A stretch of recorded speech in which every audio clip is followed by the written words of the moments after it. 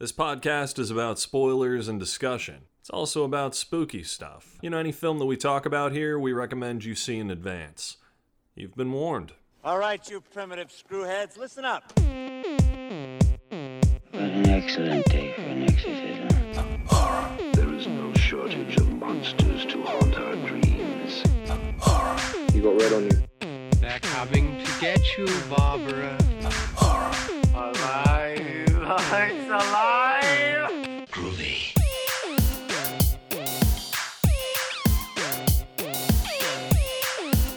Hello, everyone, and welcome to another brand new episode of Oh, the Horror. It's the horror movie podcast where we take a look at classic and modern horror films from an expert and a newcomer's perspective. I'm the newcomer, Steve Allman. And I'm the expert, Rob Holmes. And today we are looking at the 1982 classic from Tobe Hooper, Poltergeist. Yeah, this one's great, man. This is a childhood classic. I feel like if you were born in the 80s, you grew up on Poltergeist.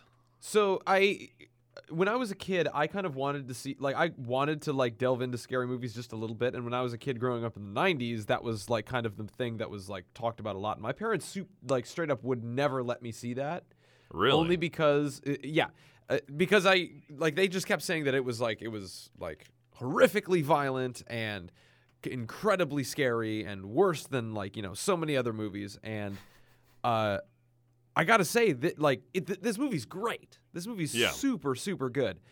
It's still so relatively tame by things that came before. For a PG film in 1982, there's some stuff in here. There is. That definitely pushes there are the quite limits. But this is one of those films that was a catalyst for the PG-13 rating. Actually, this was funny because this was the first film that Steven Spielberg produced, right? And it seems like a lot of stuff Steven Spielberg directed or produced, especially this and afterwards, were the catalysts for the PG-13 rating. Gremlins, this, Indiana Jones, or Raiders of the Lost Ark, and then Temple of Doom right after that. All of these films, PG at the time, and all extremely violent and all involving Steven Spielberg. Yes. It's a fascinating type of movie because we get to see a lot of influences, mainly pulling from Spielberg's camp. Because I would have sworn that Spielberg had directed this himself. Okay, you know what? There's a lot of controversy and a common behind misconception. That, and that is there's some arguments behind saying that Spielberg had more of a hand in it and was actually directing the parts, and that Hooper was green at doing this type of stuff. Now, granted, Hooper had not been doing a lot of Hollywood films. He had done his mainly independent stuff. So he was working very closely with Spielberg. And I feel like that there was more of a collaboration going on with that, because a lot of people will still say, no, this is very much Hooper's film, cast and people who are involved. Oh, but we see a lot of Spielberg's hand in this. I can easily see. Obviously, he's the producer, so he's going to have final say, really, of what's going out on this.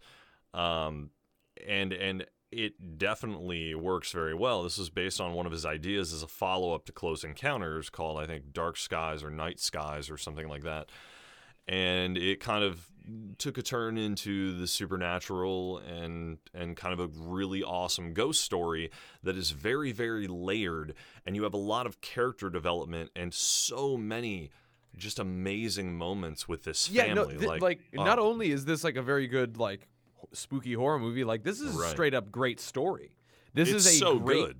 This is great writing for a multitude of characters. Almost everybody that you are introduced to on screen, there's an immediate presence to that you immediately can understand their character. Even the small bit roles of their next door neighbor who fucks with their remote settings on their TV. That part's great, and it's very Spielberg. And it's, he had the story. It was his story, and it was his screenplay with Michael Grass and Mark Victor. But, it was definitely heavily Spielbergian. This is the epitome of what Spielberg is, and I can see why there is that controversy that goes on between it, but Spielberg could not be the be-all end-all. He had other films that he was working on as well, so Tobe Hooper came in to add up that scare value, and he really did. Like, he brought it. This movie, oh man, there's so many terrifying moments in this, just set pieces and elements of this movie. I think the main strength of this movie, again, we keep mentioning Spielberg, but it's that type of Spielbergian wonder and mystery that goes into a lot of movies that like deal with the supernatural or the mysterious and stuff like that. I was more intrigued and enthralled than actually scared, because it's captivating. It's a captivating story, because we had like a lot of conversations could compare these things, or like a lot of movies can draw influence from a movie like this, because this kind of is the best case scenario framework for the like house possession movie, like a not a tamer Exorcist, but a like a more mystical or again, je ne sais quoi for. See, I would be basing this. I would be talking more Amityville Horror on this, because exactly, Amityville or Horror The Conjuring. Was more of that. The Conjuring that could be. Well, let's go based on its timing. Let's not compare it really into something modern. Let's go based on the time when this came out. You know, we have more of it relating to something of Amityville Horror, right? So this went for something that was in my opinion, way scarier than Amityville Horror. Way more effective, didn't need to be rated R, and there's no body count in this entire film. Oh wait, I'm sorry, the bird right in the beginning, and that's exactly. That still blew my mind, that it was more. It felt like an adventure at this. Oh, you know what? Her goldfish have to turn. be dead too. Her goldfish are gone. So okay, yeah, her goldfish are gone, or they're lost in the void and still somehow living in the. They void. might be. They may have gone into the other side and are now just floating around there. Exactly. So it's the fact that I was captivated and rarely scared or freaked out or grossed out. There are a few moments where there are some horrifying moments in this movie. Yes, like, and let's not try and pretend that there aren't. I'm not taking that away from this. It's more of the fact that like it almost feels like the more terrifying that it gets, or the more gory in some cases that it is. It feels like it almost takes a step out of itself, and it's just like, all right, here's something incredibly insane and violent that we're going to show you, just to flex a little bit. And I really, really liked it because it was shocking. It used it very sparingly, and I think going into the cast, amazing. Oh yeah, I mean the casting. You know, we're talking JoBeth Williams, who she's killer in this film. She's absolutely great. She is one of the best movie moms ever. And really, it doesn't even seem as much like a mom, just like the heroine of the film, you know? For sure. And then you have Craig T. Nelson. Goddamn Craig T. Nelson. Coach. God. He's the best dad. He's such a good dad. He's so great. And just talking about the dynamics of this parent, like these parents alone, they're so cool. They're like actually fun and involved parents. Like they smoke pot together and just goof around sometimes. Like they're not like these uptight like squares that are just from the suburbs, and they're like, oh no, there's a ghost in the house. What do we do? No, when shit goes down, they are actively like trying to figure out what is wrong and are committed to like, okay, we're experiencing with the paranormal. Who do we contact? Okay, what do we need to do? They're like the best family ever, because we have I think most people know Poltergeist for the most part. I don't really know how much we need to go into the story. I mean, the story is effectively very simple because it's a lot of just great set pieces. Right. It's simple enough in the fact that, you know, this family, they live in this new, I guess it's kind of a new neighborhood, you know, because it's part of this new residential compound, and they keep building new add-ons to it. And Craig T. Nelson works for the guy who's played by James Karen. Like, his boss is James Karen. We talked about him in Return of the Living Dead, so he was in a lot of stuff in the 80s, a lot of horror stuff. So that was a cool thing to see him in that. But we kind of delve into this family right away. We have a son, a daughter, and then a younger daughter, Carol Ann, who sees something in the TV. Like right away we have this moment of there's something here, and boom, it just kind of, happens again. Next thing you know, a couple scenes later, she gets sucked into a TV. So the whole thing is we have to get her daughter back. And it's insane. Like the way this family reacts to it is they, instead of being torn apart or denying it or acting insane and calling the cops and just being like, we don't know what to do, in the traditional way that you would expect a film to go, or at least how it has gone since this film, they bond together. They know the ticks of what's going on. This has probably been going on for weeks at this point. And it's just so... watching these paranormal investigators come in and actually be freaked out, because they start hyping up what they do, saying, oh, yeah, well, we saw this paranormal anomaly, and it was so crazy. We saw this car move like 7 inches over the course of 7 hours or something. Yeah, and it's like it becomes this gigantic mystery and movie about discovery on everybody's account, because everybody is still trying to figure out why it's happening. Like, obviously the motivation is clear in getting the kid back, but it's there, like the idea of like throwing the rope in the void, or like having the different numbered tennis balls. Like, that's a very like basic rinky-dink operation, just to be like, all right, well, we'll see where this goes, kind of a thing. Like, these aren't experts. Like, they're just trying to figure out what works. And well, the original group that comes in, they kind of think they know what they're doing because they've dealt with smaller type stuff before. So what I really like this is that it takes the piss out of it, where the family is totally calm by this, but you even see Dr. Lesh, I think, when she comes in, she just starts shaking at one point. I think it's Dr. Lesh. She just is like shaking, I think, as she's stirring her tea or something like that. Like after she sees all of the stuff flying around and the action figure on the horse, and the record playing with a compass that tries to stab them all. I just love that because it subverts the expectations of what you would normally have in a film like this. Yes, I completely agree. I think that we can talk about the effects, because not only just the makeup and prosthetic effects that we can see from a couple of scenes, but I think a lot of the set pieces based on like effects for that kid's room, for all of the types of crazy things that happen in it, like the sucking in of the kids into the void from the closet, and oh man, like what everything turns into over time. It's almost like as the house gets more desperate, you see the other side and the regular, the real world just start merging together, and that actually really fully does happen at the climax of the movie. But in the beginning, you have the tree attacking the boy and trying to, like, the youngest son, Robbie, and trying to pull him out, and like it eats the kid, and like the dad right away is like, no way, I'm getting my son back, and just starts going ballistic to try and get him out. His reaction is not, oh no, what is this? This is insane. It's, I have to save my kid, which is what I really love about this film.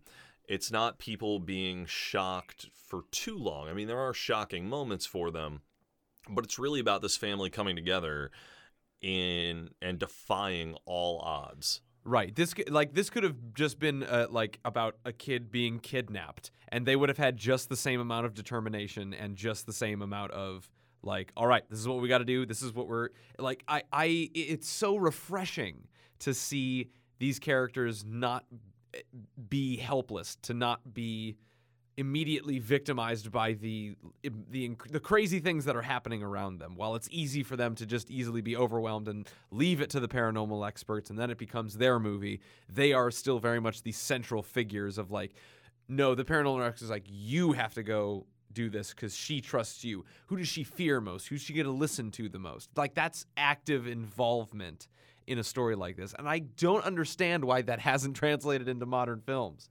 Like, that's it's a tough thing. I think when you get somebody like Spielberg and you get somebody like Tobe Hooper working together, this film is just so... There's so many layers. Like, in the build-up to Carol Ann even getting taken, you know, you deal with the TV people, as she calls them, and the TV, like, it tries to get her once already. You start seeing subtle stuff happen, like the forks getting bent, the chairs when the mom, when Diane, like, walks away and pushes in a chair, and then she turns back and they're all stacked up in a pyramid. And then instead of freaking out, when Steve comes home, Diane is like, oh, you have to come here and see this.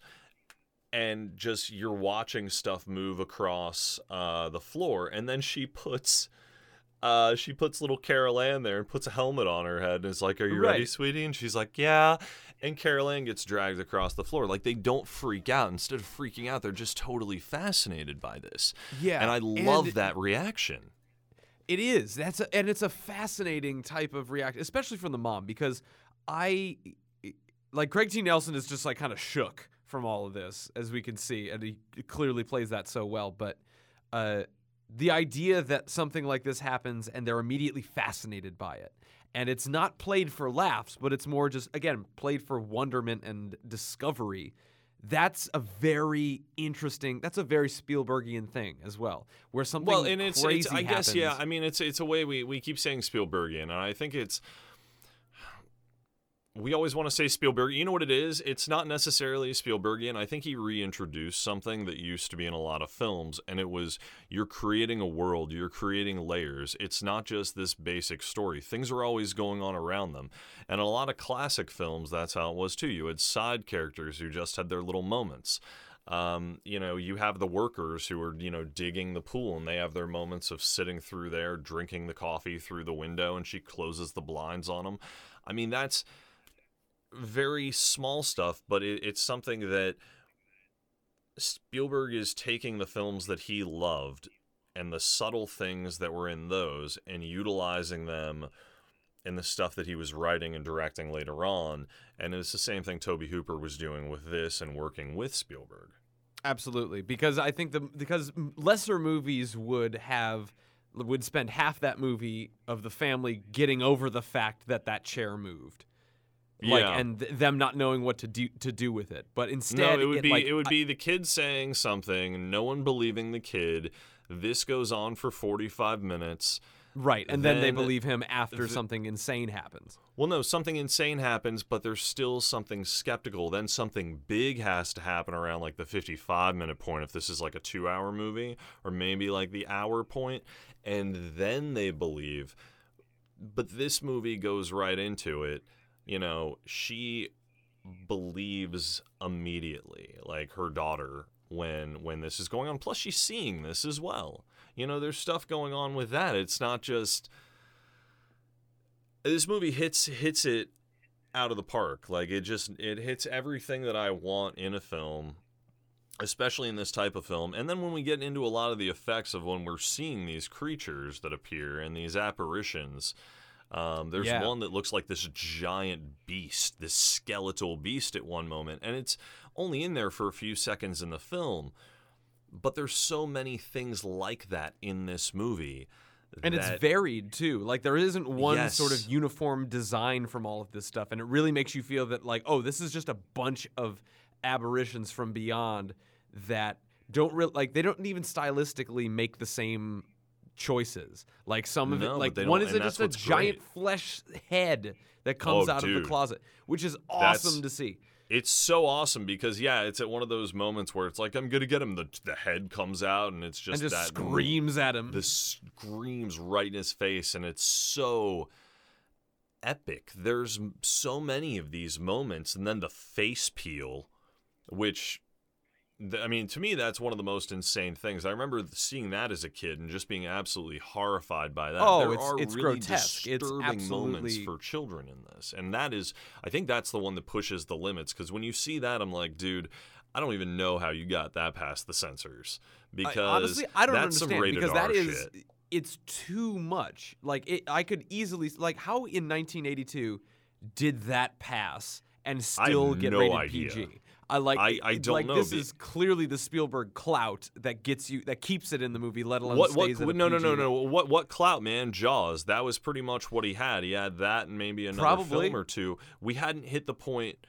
No, he had just done Raiders. I think Raiders was coming out this year or had just come out.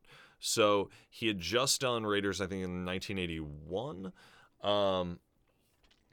So yeah, he had some clout by that point, but to be able to, I mean, you could get a lot of stuff going in a PG film.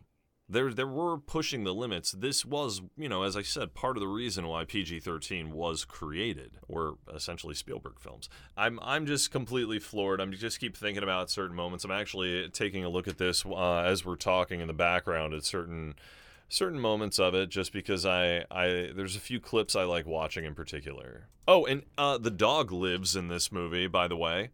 Oh, right. One of the smartest characters in this film. Mm-hmm. Because the ghosts or whatever, they don't mess with the dog, and the dog's like, yeah, I ain't messing with that either. So I guess they just have this like rapport with each other, because you see at the end, it jumps in the car with them, and you're like, awesome. Right. And I think at the sort of like hour 40 mark, we basically get an actual ending to the movie, and then we keep going for a pretty much an amazing sort of like post-text.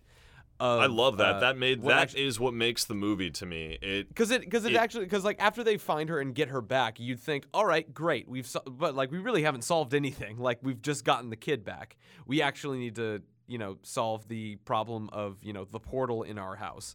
Yeah, most movies would end right there though. Mm-hmm. So or you'd think that they'd maybe move away right after that happened. Well, it was at that point. So Tangina, which Zelda Rubinstein, she is absolutely amazing in this. She's the medium who comes in, who helps to get their daughter back, to get Carol Ann. Absolutely awesome in this film. The coolest voice. She's in the whole trilogy, actually. Or maybe not in the second one. I know she's in the third one. We don't really like to talk about 2 and 3 because they're not really good. 2 has some good special effects. 3 not that great. That final moment, you think in any other movie it would end right there. You get the kid back and it's over, and then they would move, end of film, and that's kind of how this was going. They're like, hey, we're moving, we're going to get out of here. And then they're like, nah, man, that's not the real ending. You want to know what the real ending is? You can't escape. We're going to still try and come after her, because everyone else would go, okay, cool, you saved her. Well, why wouldn't it still try and come after her again? Yeah, they are still going to come after Carol Ann. Let's watch. And I think it's the still like rather like, no, we're not done yet with this type of attitude that the void calls back to, and to finalize on an awesome effect of basically crumbling and sucking in the entire house into a portal. Like that was probably the best effect in this movie. Because I can't figure out how they did it. So there was the dead body pool scene. I would say is pretty insane, because they were actual dead bodies in the pool that they used. They didn't tell JoBeth Williams when she was doing it, but it was actual dead bodies in the pool, like skeletons and stuff. Not like dead, but skeletons. It was human skeletons that were in there for parts of it. Yes.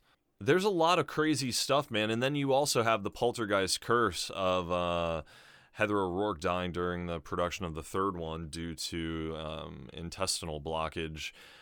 Dominique,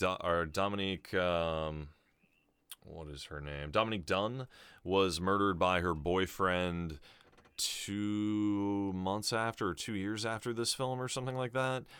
And then the guy from the second one died. There's been a lot of random deaths, just very spooky stuff that's happened with it. So people say that there's this poltergeist curse that's happened with the film. They also did a remake, I guess, in 2015. Sam Rockwell's in it. I didn't see it. I don't think many people did. Yeah, it's just why remake something that's already amazing? It doesn't make sense.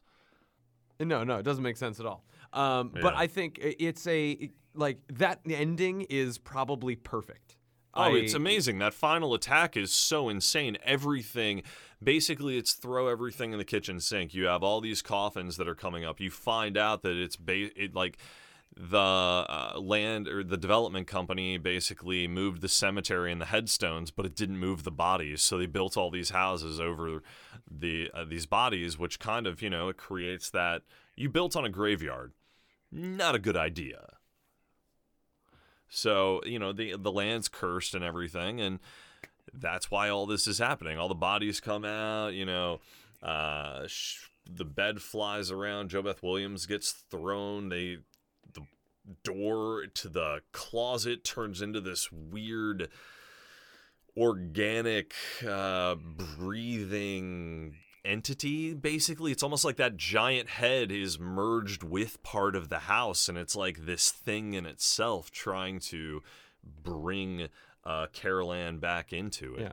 It feels like it's trying to break out of where it is coming from just to reach back and bring her and pull her out. And it's like it's a tangible feeling that you can get, that like this sort of writhing house that is just like breaking itself out just to get this thing back.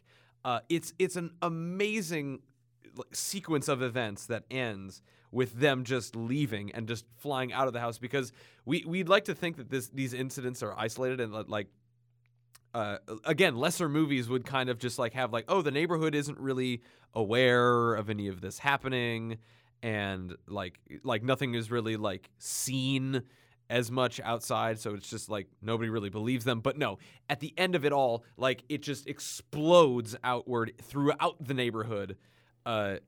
So there's no way people didn't see it. Everyone is there watching it happen.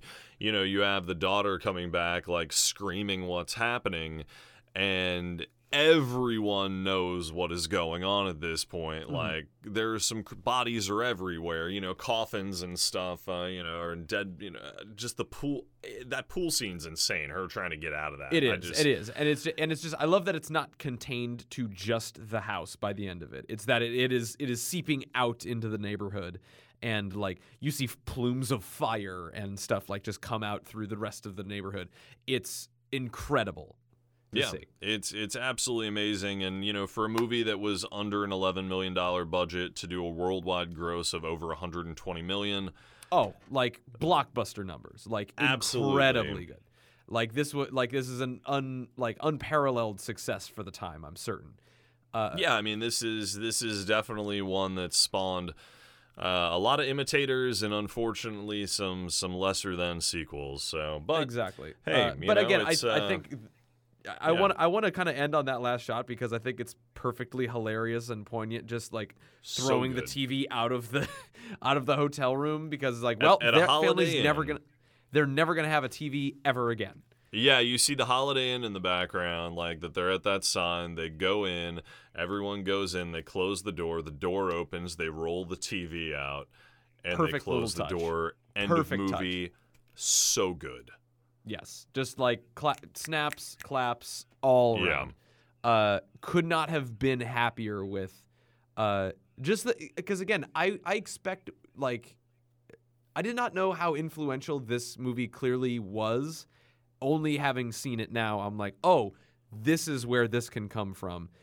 And I'm like out of pop culture zeitgeists of like just like home haunting movies. Not that many movies can capture what this movie did. And there's so many individual moments. I mean, the clown attack, all that stuff, and then nominated for 3 Academy Awards. Like this movie encapsulates everything that's amazing about horror. And the spectacle of horror, really, like the wonderment and excitement that can come from it. Yes, this is a must-watch for anybody, horror fan or not. I think everybody needs to watch Poltergeist. I'm glad that we're getting like the bangers out for Halloween and October, because next time we got a pretty well anticipated sequel, like 40 years in the making. Yeah, we are taking a look at the new Halloween. Yes, so the 2018 we get to see Halloween. Yeah, we get to see Jamie Lee Curtis at it again as Laurie Strode. I'm very excited to see this. Right, so we will be spoiling the ever-loving shit out of that one. So if you if you don't get to see it on the weekend, hold off on listening maybe until you actually go out and see it, because we'll be talking a lot about that and the legacy of the Halloween franchise later on this month. Yeah, I would say go see it immediately, though. I'm definitely going to go see it this weekend. So yes, as will I, and we will be reporting back to you next week for that episode. But so soon. Mm-hmm. For now, we have been Oh the Horror, and you can check us out pretty much anywhere you can find people. That's Facebook, that's Twitter, that's Instagram, and all of your other platforms of choice. You can find us anywhere you get your podcasts because we're on all those things. If you'd like, leave us a review on your platform of choice because that helps out the show, helps people find the show. Tell your friends and stuff like that. Yeah, we really appreciate it. We've been liking the support you've been getting, and it's been great to connect with all of you guys. You can also email us at ohthehorrorcast@gmail.com. If you like any suggestions or praise, let us know. And that is going to do it for us this week. I have been Steve Allman. And I've been Rob Holmes. And we'll see you guys next week. Look at me, Damien. It's all for you. Now, it is time to keep your appointment with the Wicker Man. When there's no more room in hell, the dead will walk here.